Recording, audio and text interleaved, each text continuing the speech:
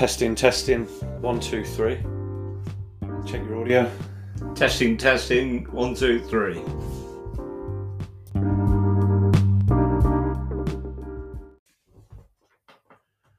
Hello and welcome back to the, I nearly said hairy bikers then. Wrong. The Grumpy Biker Show. Grumpy Biker. With me, Joe, and my dad, the original Grumpy Biker himself, Andy. How you doing, mate? Very good, mate. Yeah, very good. Got my first track down to my belt for this year. Very nice. I can see you've come sporting your Anglesey circuit. Oh, my Anglesey T-shirt as well. Is that oil down it, or is that breakfast? Or it's probably a bit of both. Okay, well, fortunately, it's we're audio only at the moment. We're not recording video, are we? But yeah, welcome back to the show. It's been a few weeks. We've had a little bit of a break, as obviously the newest member of the crew has entered the world. My son and your grandson, little Rudy.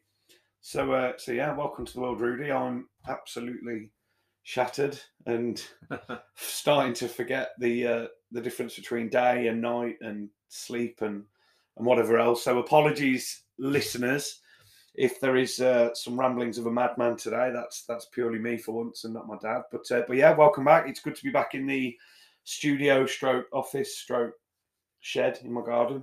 But yeah, all's good. So straight onto it then. Track days. We are now back up and running. How was Snetterton? Eventful. Oh, go on. Eventful's normally ominous for us in the R1, isn't it? No, it ran like clockwork, the R1. It was absolutely flying. It was the weather. We set off, myself and Carl, another track day. 5 o'clock we hit the road and got down there in 2 hours. 7 o'clock we're unloading. And well, if people have never been to Snetterton, it's an ex-World War II airfield. It's flatter than a witch's tit. So when the wind does get up, it absolutely hoolies it down there. East Coast. So we're very fortunate. We managed to, I think we got 3 good sessions in the morning. And I really enjoyed it. I like the new layout, the 300. I think they've done instead of just poking a few rubbish chicanes in, they made it quite nice and flowing. It's a good old track. Yeah, I love that new section, the inside section. Yeah, brilliant. Yeah. I think probably that was my best riding around there. It was, yeah. I think that's my 3rd time with the new layout, but yeah, couldn't fault the bike. Just shy of 160 going under the bridge into the S's. It was pulling like an absolute train up. Modded the airbox since I last rode it. Yeah, at Anglesey, fitted a QA throttle and altered the gearing slightly, but. Have you done anything with the carbs after increasing airflow? Because normally, you want to balance that fuel air mix quite well. Is it running sort of lean or is it good? No, if anything, it's just slightly sooty at the end of the tailpipe. So it's slightly rich. Yeah, I mean, it's got all the Dynajet kit in, different needles. Oh yeah, the carbs have had a full rebuild anyway, haven't they? Yeah, it's all Dynajetted up, emulsion tubes, pilot jets. So I think a lovely guy. I only know him as Mikey on the Tinterweb. I was looking everywhere, all over YouTube, for this airbox mod. It was quite a thing to do back in the day. It's 22 years old now. It's old analog, but I couldn't find any dimensions. And I contacted this guy. I bought a few bits off him in recent months, and very kindly messaged me back, send you the details, photographs, dimensions, and it was literally about an hour and a half with the Dremel. Just opened up all the 4 bell mounts, the rubbers. Well, they're more plastic than rubber, but yeah, it just flows the air through a bit nice. But I could definitely feel it. It certainly got a bit more pull. Nice. And I mean, for those like us, I mean, I'm the same as you. I can't leave my bike alone for more than a couple of weeks. Okay. It's a constant never-ending cycle of tuning, modding, fettling, servicing. But for those kind of budding amateur tuners, which is where I'd certainly classify myself, a lot of stock bikes tend to have restricted airflow, don't they? Almost like a bottleneck at the front of the airbox, which is restricting that airflow in. I know the Millie was the same. So I assume what you've done is just open up and increase the air inflow. So you're getting more air to mix with more fuel to fire more power through. Yeah. Oh, good. Yeah, I mean, I don't know if they do it so much these days with the more modern electronics and the very clever fuel injection, but back then they come from the manufacturer's set up slightly rich. Yeah. So, but obviously for the benefit of the listeners, the R1 is the 4XV 98 pre-injection. 98 to 2000. Yeah. That ran before. Yeah, pre-injection. Yeah, a bit of a hooligan bike back in its day. God, yeah. There wasn't too much below 7,000, but when it hit 7,000, it was like riding a two-stroke. The thing took off. It rockets, doesn't it? Yeah, it still does now. Well, these, the R1 in particular, these were real groundbreaking bikes back then, weren't they? You imagine, what was its stock? I don't know, 140 brake? Yeah, give or take. Something like that. Imagine that in 1998. These were absolute games. Well, they did. They changed the superbike class. Yeah. Whereas previously they were running sort of 750 inline fours or litre twins. The litre inline four sports bike just changed the game completely, didn't it? Well, along came the K series Gixxers. Yeah. K1, 2, 3.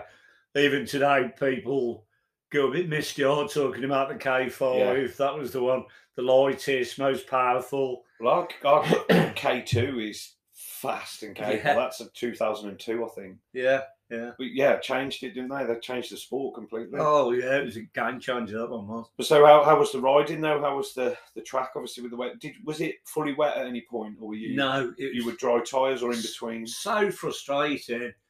So we had 3 good sessions, dry, and it was actually worse. We positioned the vans, because Tom and Andy were with us as well. There was 4 of us out that day. We positioned the vans to try and keep out the wind. The gazebo stopped in the van. Yeah. There's no way that was coming out. Well, to interject, do you remember, we were at Snetterton, actually, and it highlights what you're saying about it being an airfield and being windy. We were there riding, and there was a couple of lads sort of pitched up a little bit further down from us, and we were sort of on that back fence, weren't we, by where the calf is. Do you remember the wind took their gazebo? They were both out on track. Yeah. And the gazebo had lifted up, was basically butted up against the fence and was hanging on by a guy rope to their van. Yeah. We went and grabbed it, didn't we, and pulled it down for him. If we hadn't have done that, if that had gone over that fence, that could have gone on the track. Yeah. You imagine that hitting a bloody the inside of a gazebo at 140, 150. Well, so we just. It wasn't even discussed. No. But standing there, I said to the lads, I said, I'm going to go out in the first session. If I'm not happy, I'll just put the bike, all right, it's 100 and something quid for the track over. I'll put the bike back in the van and go sit in the canteen, have a brew. And it really was. I went to get a cup of tea and the guy in the canteen, he said, I'll be checking the weather, mate. He said, 60 mile an hour winds dinner time. Bloody hell. Well, we had that windy day at Bedford. Yeah. Which was shit. The track was crap. The weather was horrendous. But literally, coming down the long back straight, you're at 5 or 6 degrees of lean to keep the bike upright. That's it. But then the wind would drop.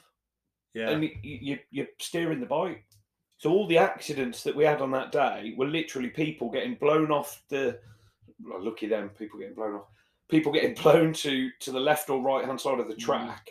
It was damp as well. They're hitting the paint or even worse, the grass. And they're away then. Yeah. It's not fun, is it? No. But what was strange, we went out and I'd got it in my mind's eye. If this is at all dangerous, if I'm not happy, I'll just put it in the van. Yeah, so You know, it farts and runs away. There was still farts another day. So we went out and we had the usual. The two sorting outs were painfully slow. I don't think I got out of second gear. You went because of the conditions. I think. You went into you went novices, didn't you? We went into the lower group, being first one of the season. Yeah. And it was. I was glad when he pulled off, and then dropped the hammer. Got past Carl. I didn't see Tom and Andy, but as you know, Tom's a bit tired. He's a good lad. Yeah. So for the audience, just quickly, what's the fleet? We've got you on the 98 4X VR1. Yeah. Andy is on his newly acquired 2003 5JJ. 5JJ R1. Tom is on his very nicely sorted KTM RC8, which has had a Super Duke 1190 engine transplanted in. And 174. Yeah, with 174 brake at the wheel. Monster V twin. And then Carl on his very trick 2010 ZX10R. I think it is, yeah. No, new out the ZX13. Yeah, 2013. 2010 is the underslung exhaust, isn't it? So 2013, so capable fleet of bikes. So you did 3 sessions dry. Yeah, so first session went out. I followed Carl for a bit. He was going quite well. Got past him, and nothing came by me. It was a genuine lower group, I think. You always get somebody who can't get in the quick group or jump in the lower, and nothing came by. And I came in, I was buzzing. I enjoyed it. The wind was actually felt less out on the track than it did standing the other side of the van trying to get out of it. So. Yeah, I pulled back in and I said to the lads, I love that, you know, let's get ready for the next one. Got the warmers on and Tom said, he said, you're going well, old Bean, as he calls me, cheeky young whippersnapper. He said, I couldn't bloody catch you. And I thought, oh, I'll take that, you know. He's about half my age, Tom. So, and then we had 2 more, which, again, nothing came by me, which I was chuffed with, and I was picking it up, you know, hitting my apexes, and didn't set the world alight because you were still aware of the wind, you know. But 3 really good sessions, and we stopped there and we broke for lunch, and we went and had a bite to eat. As you know, we never eat much in the morning, do we? Don't. So, good advice that is as well. I think not to eat nothing, but. How many times do you see it? You know, you're at the circuit and there's a queue for the bloody chips, beans, sausages, burgers, and everybody's wiped out then in the afternoon. You want to eat little and often, little snacks, and not, Absolutely. You know, don't smash all the carbs down you at lunchtime. So, yeah, we, the 4 of us, went and grabbed a bite to eat. And as we were sitting there having a bit of scram, the heavens opened, and there was people trying to put things away, wrestling their gazebo. Yeah, you know, it got a bit pandemonium. The guy in the canteen who was right about the weather forecast, it absolutely hoed it down. And we went back, and I looked at Tom, and he said, "I'm done." And he got his ramp out. The KTM went back in the van. And Andy Davis, who had driven down with Tom, get more in as well. Yeah. So I looked at me mate, Carl. I do actually really enjoy riding the wet. Oh, I do, yeah. It's good for honing your skills, you know. But there's wet, and then there's torrential rain, howling wind. Well, what the problem was, Joe, because we'd all got wets on wheels, you know. That wasn't an issue. But it was that windy. When it did sheet it down with rain for 10 minutes, the wind blew the water off. Yeah. So you'd have burned your wets up. Well, this is why I've gone away from the slicks now. For that same day I mentioned earlier at Bedford, it wasn't wet enough for wets, and it was never quite dry enough for the slicks. It was the first time there, howling wind, and I didn't know the circuit well enough to be happy enough that I'd follow the sort of thin, dry line. And being a track day in the novice group, there were about 50 lines rather than one dry. Yeah. So I've been the slicks now for that reason. At least I know the supercourses are barely a step up from slicks, but at least if there's that very slight bit of dampness, I'll probably still go out on them. Yeah, whereas I wouldn't on slicks and I wouldn't on wets. Well, it sounds like a good start though, mate. And I think 3 good sessions. With these track day seasons, I think the first one for us every year is always the same. Do you know what? We're almost in our own egos. We're almost like a superbike team, aren't we? This is like winter testing. The first one out of the year is always a test day. Team balls, isn't it? Well, that's it. But it's always, look, all this fiddling I've been doing with the bike over winter in the garage. Yeah. Because obviously, I'm not going to ride it up and down the estate illegally. Of course not. But all this fettling and fiddling that you've done over the winter, which we spend all winter doing, it's almost that test day. Let's make sure the bike's good. And then hopefully next one, nice and dry, and we're at it then. We're balls out, so to speak. Well, obviously, last year there was a bit of an issue with the R1. Yeah. I think the problem was the sump casting. At some point, somebody's over tightened it. I think it's only what was it, 10 Newton meters. Yeah, it's quite a light, and I think somebody just over tightened it and actually bent the casting. You still got a surface gauge in the garage? Surface plate? Yeah. No, you haven't.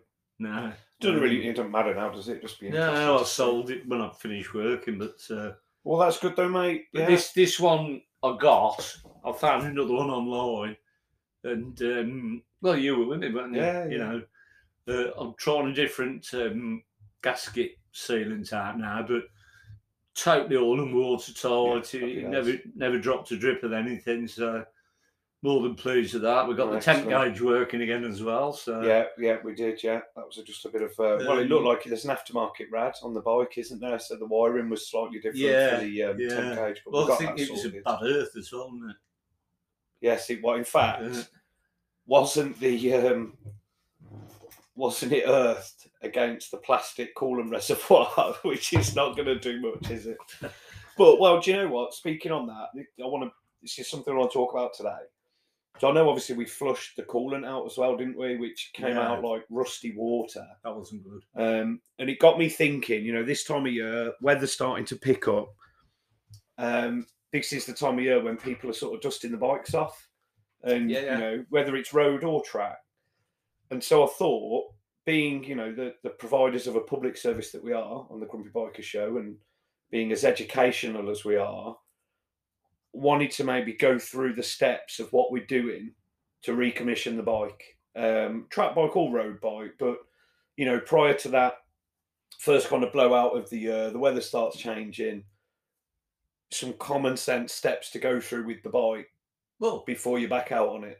Potentially, Joe, the bike could have sat in the garage 6 months. Well, this is my point. It's a short bike season, isn't it? I'll wait for that weather to get warm and I'm comfortable enough, But the obvious thing, firstly, if you want to go and chuck it into a bike garage and get a service and everything else, that's fine. But I mean, for me, depending on what on the bike, so my Ducati road bike, I want to keep some prominence with that. So that's going to probably go to Kof Ducati. But certainly for the track bike, I'm going to service that myself. So yeah. What do we think then? What are your steps? What are you going through with the bike before that first track day or that first ride out on the road? Well, number one for me, with both bikes in the garage and, sort of off duty for that winter spell, get your Optimates on. Yeah, the battery tender. Keep your battery fully charged. Any big V-twin, if you've got less than 11.8, 11.9 volts, it won't turn over. Yeah, the milli wouldn't count. So you want 13, nearly 13 volts. So yeah, Optimate. So battery tender. So for anyone unaware, a battery tender basically provides a very, very slow trickle charge into your battery on a switch to keep it in optimum condition and keep it fully charged, rather than draining it fully and then trying to sort of crank from nothing again. Well, so big battery chargers, they're not good for motorcycle batteries either. You know, more for bigger car, van batteries. So they're only about 50 quid. Yeah, oh god, yeah, I've got two, I think, one for each bike. Yeah. So step one, before you put the bike away for the winter, do the obvious, but then keep it trickling on and optimate, keep your battery in tip-top condition. What's next then? So I'll go next. I'm going to probably go bottom to top. And I'll jump in with the most obvious, tyres. Mm-hmm. You want to have, not everyone's got the luxury of a sort of nice heated, carpeted garage and whatever else. I tend to keep, certainly the track bike, I keep it on stands. Yeah. Keep the tyres up and off the cold concrete floor. But I'm looking on the road, or the track bike, I'm going to have a quick sort of inspection around the tyre. My tyres are always pretty new and in good nick anyway, but be having a look for any sort of cracking or any degradation of the rubber. And then it sounds stupid, but tyre pressures, you will lose. Over a cold winter, you lose 3/4 of the pressure out your tyres. And I've done it. I've gone out for the first ride of the summer on the road bike, and I've thought, Christ, the handling's terrible. Called in at a garage, and I've got 10 psi in there. So, Step 2, tyres. Check for condition. Check wear's good. Check it's not fouling anywhere. Obvious things, but check your tyre pressures. And I'm not open that whole can of worms about tyre pressures. You'll know what you want to run, but check your pressures. That's tip 2. Chain tension. Yeah, running gear. You may have neglected that during the summer days. So before you do get back out again, sort of March, April, weather dependent, just check your chain tension. Yeah. I personally don't lube my chains. You don't use chain lube at all, do you? No, I just think it just all sprays off all over the bike. I've got a 3-way brush, and I use chain cleaner. I always run an O-ring chain, and I clean my chain rather than lube it. I'm not a big fan of, they all claim to have anti-fling. No, they don't. I've never. Yeah, I gave up using them a few years back, but my chains are always in good condition, a thorough clean. Good little tip, Joe. Cut yourself a piece of cardboard out with a hole in, fit it in behind the sprocket, and it stops any splash getting onto your tyre, your rim, as you're spinning it and spraying it. It just stops any. I'll post the podcast on Spotify, and it's down there as just like entertainment. We've got to change direction, really. It's more educational now, isn't it? Yeah. I will caveat, as we do with every time we give any advice, that it's purely our own opinion, unqualified, uneducated, but take from it what you want. I do agree, though. You use that like proper wet lube, and it's just a mess, and it just seems to attract grit and grime. And obviously, with an O-rings chain, the bits that need to stay lubed. That's the whole point, isn't it? Yeah. I use just like a dry. What do they call it? Like a PTFE lube, but only lightly and wipe again. I think keep it clean is the main thing. Check your sprockets, check for any uneven wear, any hooking, any obvious things. I mean, the sign of a worn sprocket, you'll get that almost shark fin effect. So it will look like your sprocket's hooked. Sorry, your sprocket teeth are hooked slightly, but so running gear, chain, sprockets, well cleaned. Brake fluid, clutch fluid. If you've got a hydraulic clutch, any discoloration, it's usually the clutch on my Ducati. The way it was routed, obviously you got the engine heat, and it used to go really dark brown, it did. Yeah. And then you'd struggle to get into neutral. And so if it needs fresh fluids and you don't feel capable doing it, get it up the bike shop, and they'll put your fresh fluid in. That's very important. And I think that, for your average road rider, that's a check, isn't it? On the track bike, I strip and service my calipers over winter because I've got time. You don't need to do that really for your run-of-the-mill road bike, but a check of the fluids, check your levels. Because again, a lot of people run the little sweatband things around the reservoirs and stuff. And if you don't see it and you're losing fluid, worst case scenario, you're going to lose brake. Well, it happened, It happened, didn't it? And I'll add to this, right? All of these things that I think these these sort of little tips that we give, they are all from experience. So I'll go first on the running gear. We went to a track day at Mallory on the Millie. I'd switched the wheels. I put the wets on, which had a slightly smaller sprocket. Went out for the sighting laps. I did the 3 sighting laps at like idling speed. First time the instructors waved us by, wound on the throttle and it's gone nowhere and it felt like it was misfiring. I've limped my way back into the paddock. I'm scratching my head a little bit. I kicked the chain and it was literally flapping top to bottom, completely loose. So we're not saying this because we think we're experts. We're saying this because they're mostly mistakes we've made. And what happened with your brake? Was that on the Tuono? Well, no, we had the issue on the R1, didn't you? Which we've spoken about. Oh, yeah. But then you had your reservoir failed on your Tuono, your road Tuono, didn't you? V4, yeah. You noticed, actually, didn't you? Yeah. Looked like there was a little bit of fluid. That had got the old sweatband round it. Yeah. And when you took it off, of which is to it stop. was soaked in brake fluid. And the idea of that little band, it's not to look cool, it's to stop fluid leaking down and kind of into anything, because it's nasty stuff in it, brake fluid. Yeah. But it does also mean you've got to peel it back and check because you've dropped fluid completely, haven't you? Prior to us going on a big old trip through Wales, maybe. Wales, yeah. Well, I haven't had it long, no. But well, that's almost we've spoken about putting cheap mods on your bike. The previous owner had put some tatty, crappy Chinese brake reservoir on it, which had failed and dropped your fluid everywhere. He'd over tightened one side and cracked the plastic, so every time you squeeze the brake, it was pumped more fluid out. Yeah. Okay, so brakes and brake fluid checks. We're saying about oil. So I will, certainly on the track bike, I mean, I drop the oil every 2 or 3 track days, and I'm going to do that before the first one of the year. Now, it depends, I guess. If we've had a good season of riding on the road, I'm going to do it on my road bike too. Now, I'm still going to get it into, to Cov Ducati and give it its full sort of servicing and things like that. But for me, oil filters and stuff, it's so easy to do. I'm going to do that before the winter. I'm going to drop my oil and replace it because it's so easy to do and it's a it's a good thing to do. Would you say that for the average road rider to do that before they get the bike back out? A bit overkill? Well, you have a look what your oil change intervals are. I always think it's not a bad thing to shorten them. It's never going to do harm, is it, to the bike? No, especially if you ride quite hard, whether it's track or road, it doesn't hurt to change it. Just lower the oil and filter change time. For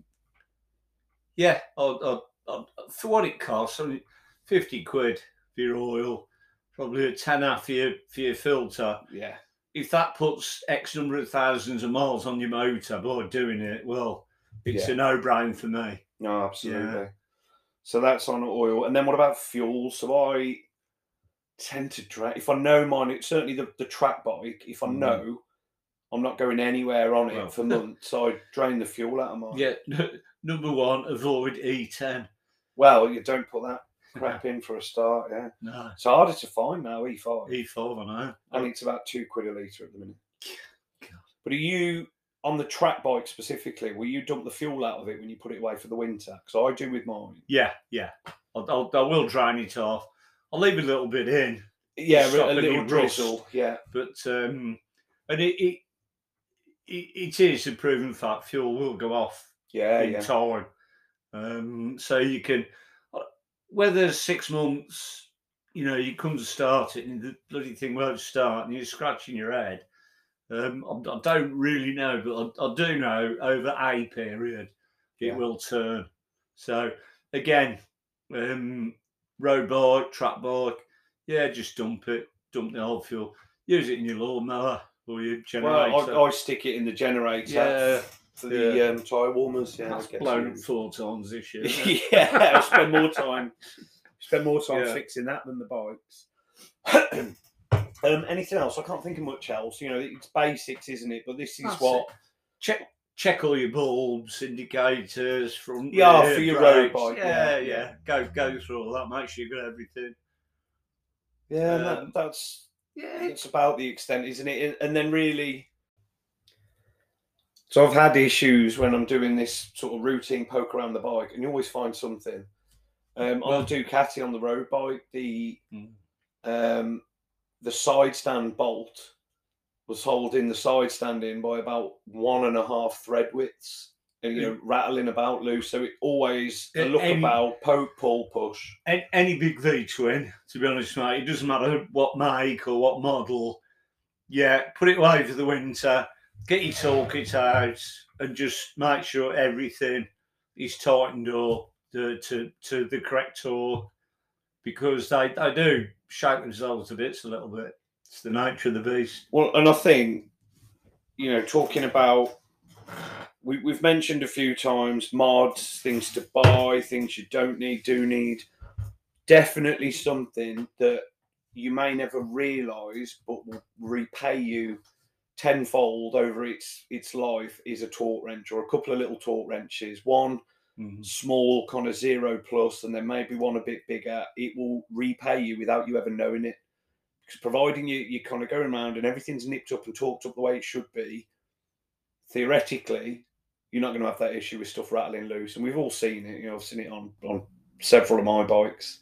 It just happens, doesn't it, through vibration and whatnot. Yeah. But it also stops you over cranking thing. That's a bit of a pet hate of mine. Not that I'm any master mechanic, but you see people absolutely cranking things up with these big, massive bloody torque bars and stuff. It's not necessary. So somebody who should remain nameless that I worked with, it's a company that will remain nameless as well. I'd set all the torque wrenches up for doing these honing tools. Yeah. And he kept snapping the bolts. And he's small, and it was quite a low torque setting. And he came into me, he said, I've snapped another one of these, I don't know what's up with them. And I picked another one up, put it in the fixture. I said, show me how you're torquing these. So he's torqued it, click, and he's gone another quarter turn with it and snapped it. I said, what are you doing when it clicks? Stop. Yeah, that's it. He said, no, you want to make sure it's in tight, don't you? I'll give you another quarter turn. I thought, oh, for God's sake. Oh, it's a pet hate. I've done it once. It was my own stupid fault. I misread the torque wrench. So I'd applied far too much torque. And all it was a little bolt for it might have been on a yoke. But obviously the way like cylindrical fixings work, they're applying pressure around the full circumference of whatever they're bolting round, handlebar, fork, etc. So actually that bolt's only pinching it up. It's only like a pinch bolt. And I'd applied the wrong amount of torque on the wrench because I was being stupid. And I've cracked that up. And before the torque wrench has clicked, it's sheared the bolt. And I promise, anyone out there that's, I'll say like you, Dad, if you don't mind, anyone out there that's a little bit tight with their pennies and doesn't want to pay for a torque wrench, well, by the time you get to the point where you're having to try and drill out and extract sheared studs and bolts, you'll be thanking us for going out and buying a little torque wrench. Worth every penny. Right. Very true. All right, so there you go. There's the complete, uneducated, unofficial guide to getting your bike back out after a long winter. Keep it on a battery tender. Check your tyres for condition and pressure. Check your oil. Check all your fluids. Check your kind of lights and bits and bobs that can fall off, especially if it's a road bike. Yeah. Yeah, and then get out and enjoy it. Remember that you're always going to be a little bit rusty that first ride out. Take it steady, get back into it. But yeah, I'm a few rides in on the road bike so far this year, which have been okay. Some have been freezing, some have been pretty good. Probably the last little bit I'll add on to that is just be a little bit mindful about your tyre pressures. If you're starting early in the year and it's very cold, they're not going to expand as much in very cold temperatures, so you might just want to add a little bit more than you would through the summer. But yeah, so mate, educators. Happy days. Yeah, happy days indeed. Right, well, I want to finish again with the MotoGP. Yeah. Got two things really. There's two main talking points. Kind of bad news, good news. The first one, and we've spoken about him a few times now, Marc Marquez and this horrendous high side. I assume you've seen the crash. He's had some bad ones over the years. That is one of the worst high sides I've ever seen. He came down with snow on his helmet, didn't he? Mate, it's bad. And so obviously he's missed a couple of rounds. He's had some time out. He's got a concussive or a concussion-based issue that's affecting his vision. It's giving him like double and blurred vision. I can't remember what it was called. It begins with a D, doesn't it? Diplopia or something along those lines. I've never heard of it, to be honest. But mate, that is one of the worst crashes I've ever seen. And he doesn't do it justice on TV, does it? But he must have been slung 40, 50 foot. He doesn't look it on telly, but I bet in real life he's been thrown miles off that thing. It's kind of my general question now, and it's a question, I ain't got an answer for it, but what is going on with Honda? We were on about this the other day, weren't we? Generally across the classes. I mean, that MotoGP bike, the RC213V, is it, I think? I mean, we know the way Marquez rides. He rides the back tyre, and he likes to use that. He likes to get the back tyre spinning to turn and all the rest of it. But he has had some absolute horrendous high sides on that bike. And, it was all improved for this year. They've made some changes to the chassis, changes to the motor, made some tweaks to try and improve rear wheel feel and rear wheel grip.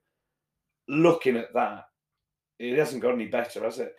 No. And again, there doesn't seem to be anybody else on the planet who can ride the bloody thing. Well, I mean, look, mate, Paul Espargaro's a good rider. He won races on the KTM. Yeah.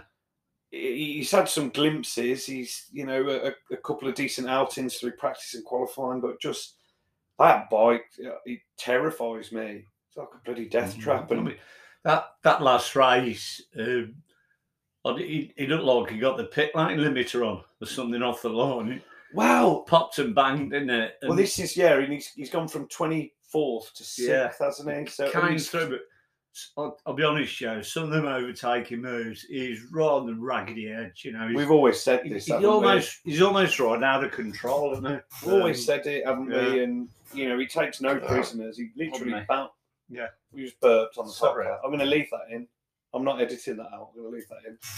I want the listeners to know what I have to deal with as the brains of this podcast. But generally, though, I was sort of fantastically, World Superbikes is back up and running. So a cracking round at Aragon, which I'll come back to in a sec. But Honda across the patch are just not cutting it, are they? No. And that, they released the new fire-breathing fire blades last season, I think, with an extra X amount of horsepower and everything else, and it's just not cutting it. Leon Aslan spent 2 years trying to develop it, and I think he was quite glad they let him go at the end. Yeah, I mean, it's just you go down a blind alley with developing a race bike at the level these guys are at, and it's sold this run. I mean, Scotty Redding going to BMW. Wow, let's come on to World Supers then. Absolute massive mistake. BMW cannot get that bike to work. This amazed me. So I thought we've mentioned this before. We, as incredible as Johnny Ray's achievements have been, World Supers was just getting all a bit predictable, and then we've had a really, really fantastic influx of good riders and good bikes. The opening round at Aragon was fantastic, and I think it's going to shape up what the season will look like. Yeah. I think there could be a really fascinating three-way battle between Top Rack, obviously Johnny Ray, and Alvaro Bautista. Yeah. And the three of them, Top Rack dropped off the pace slightly late. I don't know if he lost a bit of grip. He's gone back to last year's bike. apparently he ran out of front end grip. Yeah. So he's talking about now, get the old one out. Fair enough. Yeah. But if that's the shape of the season to come, yeah, it could be stonking. And they had a real ding dong. It was great to see Bautista and Johnny Ray sort of swapping stickers again, because whilst he kept it upright, Bautista was phenomenal on the Panigale. Yeah. And then he spent the rest of the season crashing, and then he had a bit of an obscure season on the Honda. But I've said to you a lot, I love Scott Redding. I love the way he rides. Yeah. I love the kind of style about him. And, he's a bit of a lad, a bit of swagger. I like it, and I love the way he rides. I was so disappointed at the start of this season that he went to BMW. But more than disappointed, I just didn't understand it. I don't get it. Unfortunately, they've gone around in circles. And well, he's got a ride with Ducati, which I would argue is probably the best overall package in World Supers. That Panigale, the Kawasaki's got some known problems, and Johnny Ray seems to develop and ride around some of these problems. That Ducati is an absolute machine. It was visibly quicker in a straight line than the others, and he was winning races. He was going well, and then he's gone to BM, and I just don't. Whether he had his hand forced, I don't know, and that was the best option for him. I'm not sure, but no, they had a clear out, didn't they, last season? Obviously, Chaz Davies moved on, and Bautista and Michael Ruben Rinaldi have come in on the two factory Dukes at World Supers. But I always saw that as Scott Redding's last chance to get a ride back in MotoGP. There are 8 Ducatis on the grid at MotoGP now.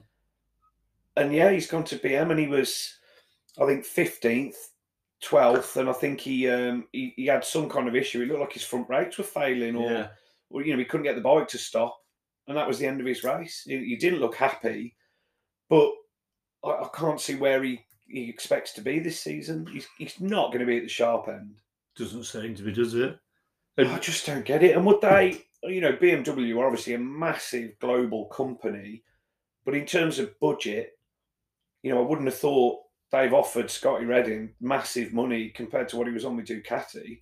Probably I don't think he's gone there for that reason. I think the problem is with a big factory team like that, with all their resource, they can't get positive feedback from the riders, that they can't move forward development-wise. And they just seem to, for me, they've just gone around in circles, But the other big one, Joe, I've got to mention this. Quattararo. Where's he going to go next year? Whether his contract's up this year. That Jan, I think it was either 12 miles per hour or 12 kilometres per hour slower than anything out there. Yeah. The guy is obviously a top-class rider. He's riding the wheels off it through the twisters just to get absolutely... I mean, it must be soul-destroying. And he's actually now started to make a few public comments, sort of saying, well, Yamaha sort of insist on these baby steps. He said, we need something bigger than that. You could just see the guy's getting really, really frustrated. But it'd be interesting if his contract is up this year, what his options would be. But I'd quite like to see him on the Suzuki, I would. It's a nice overall package. Yeah. They look so planned. They carry so much corner speed. I think that would suit him. Yeah, mate, I agree with you. And I'm sure I saw something on maybe Twitter or Instagram earlier, and there's rumblings that give me the bike or I'm off. Yeah. We've seen what he can do. We've seen how good a rider he is. But if you say it was 12 kph, 7 mile an hour, your walking pace is about 3-4 mile an hour. Yeah. So it's like you standing still and somebody coming past you at a very good running pace, a very brisk, fast walk, and that's every lap, every circuit, anything with a bit of a straight. He just gets absolutely mullered. It was indicative of the World Supers as well. you know, even the Panigale, the production bike, that was strolling past Top Rat. Yeah. Well, and Johnny Ray on his ZX10R. But brilliant though. Brilliant to have the racing back on. Yeah, it's good. Some wild riding, and look, I want to give you the chance to take a mulligan on our predictions for MotoGP, because I, like many others, called Pecco Bagnaia, Pecco Bagnaia as my favourite for the World Championship. I think you said the same. I'm going to give you a mulligan and give you the opportunity to change your prediction, should you so choose, because I'm going to change mine. No, actually, maybe Martin. Oh, yeah, you with me? Yeah, I'm going with Jorge Martin. He looks good, mate. It's going to be somebody on one of them big red ones. I think so. Yeah. Well, 4 of them are red, 2 of them are purple, and 2 of them are grey and green, aren't they? You know what I mean. The big reds. Yeah, he looks good. He qualifies quickly. Yeah. He's got good race pace. And also, the mention at the weekend, he can get out and lead a race. He doesn't need to have that rabbit to chase. Yeah. He can go from the front. So. All right. Well, I'm no more revotes, but we'll both say now. You heard it here on the Grumpy Biker Show. Jorge Martin, MotoGP World Champion. So I want to finish with kind of 2 little, I don't know, let's call them sort of a bit of heroics and some real magic moments from MotoGP. The first one is a shout to 18-year-old Scott Ogden. We watched him 12th place. We watched him at Snetterton in the Honda Talent Cup a few years back, and he rolled in at Moto3 12th place. 12th place. Awesome. Do you remember? Yeah, some years back now. The commentators are saying, "Remember this kid, mate? He is something a bit special." Scott Ogden, yeah, fantastic. Where's he from? I can't think where he's from, but yeah, Yorkshire lad in Doncaster, I think. Yeah. Fantastic result, Moto3, 12th place. Brilliant. We all want to see, since Cal's retirement, we all want a British rider at MotoGP. Of course we do. And now, you know, with young Scott Ogden, Jack Dixon, Johnny McPhee, obviously Sam Lowes, you know, there's good riders being represented across the support classes. So great ride, Jack Dixon as well. Oh yeah, mate, brilliant. You know, he sort of kept a cool head. Brought P3. We're not going to catch the others, and brought it home that was a great result. Do his confidence the world. Oh, it's fantastic, mate. Great to see, you know, some British talent and British riders cutting around at the top classes, and hopefully one of those is destined for a MotoGP ride. Yeah, there'd be nothing better to see that. However, the last thing I do want to mention, which has been, I think, a long time coming, but absolutely fantastic, from Argentina. Obviously, we are big supporters of Aprilia on the Grumpy Biker Show, having both owned or own a couple and everything else. And we love to see, I guess, what is an underdog, Aleix Espargaro, taking the win at Argentina. Absolutely phenomenal. The guy has ridden 200 Premier Class races and 280 odd Grand Prix across all classes, and the win has finally come for him. That was absolute scenes. Brilliant to watch. Well, I think probably what some people won't sort of grasp is how small an effort the Aprilia is compared to, I'll say to you tonight, if Honda had got £100 million budget, Aprilia have got 10. Yeah. That's the difference in resources, and so to go out and do what he did, it was just absolutely fantastic. Oh, it was superb, and you know, this wasn't like a bit of a one-off. He's been getting quicker and quicker and better and better. Viñales looked good on the other Aprilia as well. Just delighted, absolutely delighted. We like our Aprilias. Yeah, you know, we've both have or had a couple, and awesome for Alicia Spargo. Great for the sport as well, I Massively, think. of course it is, mate. You know, years ago they used to call it the Honda lane. You know, mirror signal manoeuvre. I heard Neil Hodgson drop a stat. There have been 15 different race winners from last season and this one in MotoGP. Has it ever been that good?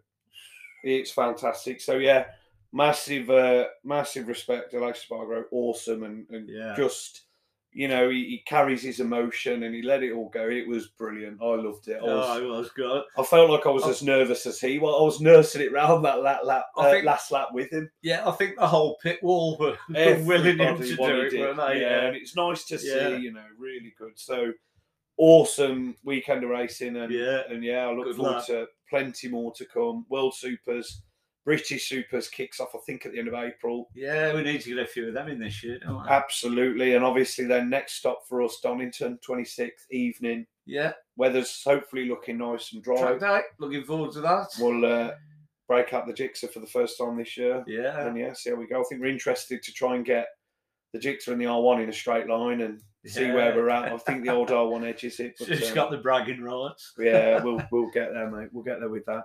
But yeah, look, brilliant. Let's kind of wrap it up there. Any final thoughts, mate, or pearls of wisdom from you? No, I haven't done a script for this one, so you say that as if we've ever written a script for one of these. No, it's just not me and you sat here talking shit about bikes for an hour. Yeah, to all our 7 listeners out there, ties down and get out the weekend. Yeah, absolutely. I'll stick with that. But I will say it's a hell of a lot more than 7. There's a few hundred people have listened now, which is fantastic. So thank you very much for those that do listen. Plenty more to come. We've got some special guests coming up through this season, and we're going to just keep chatting on about bikes and our adventures on and off the track and our jobs in the garage and everything else. So if you haven't already, please subscribe to the podcast. Whatever you listen to, it's available on Spotify and any other podcast platforms. You can also follow our Instagram at AMJ Motorcycles. Thank you again for listening to the Grumpy Biker Show.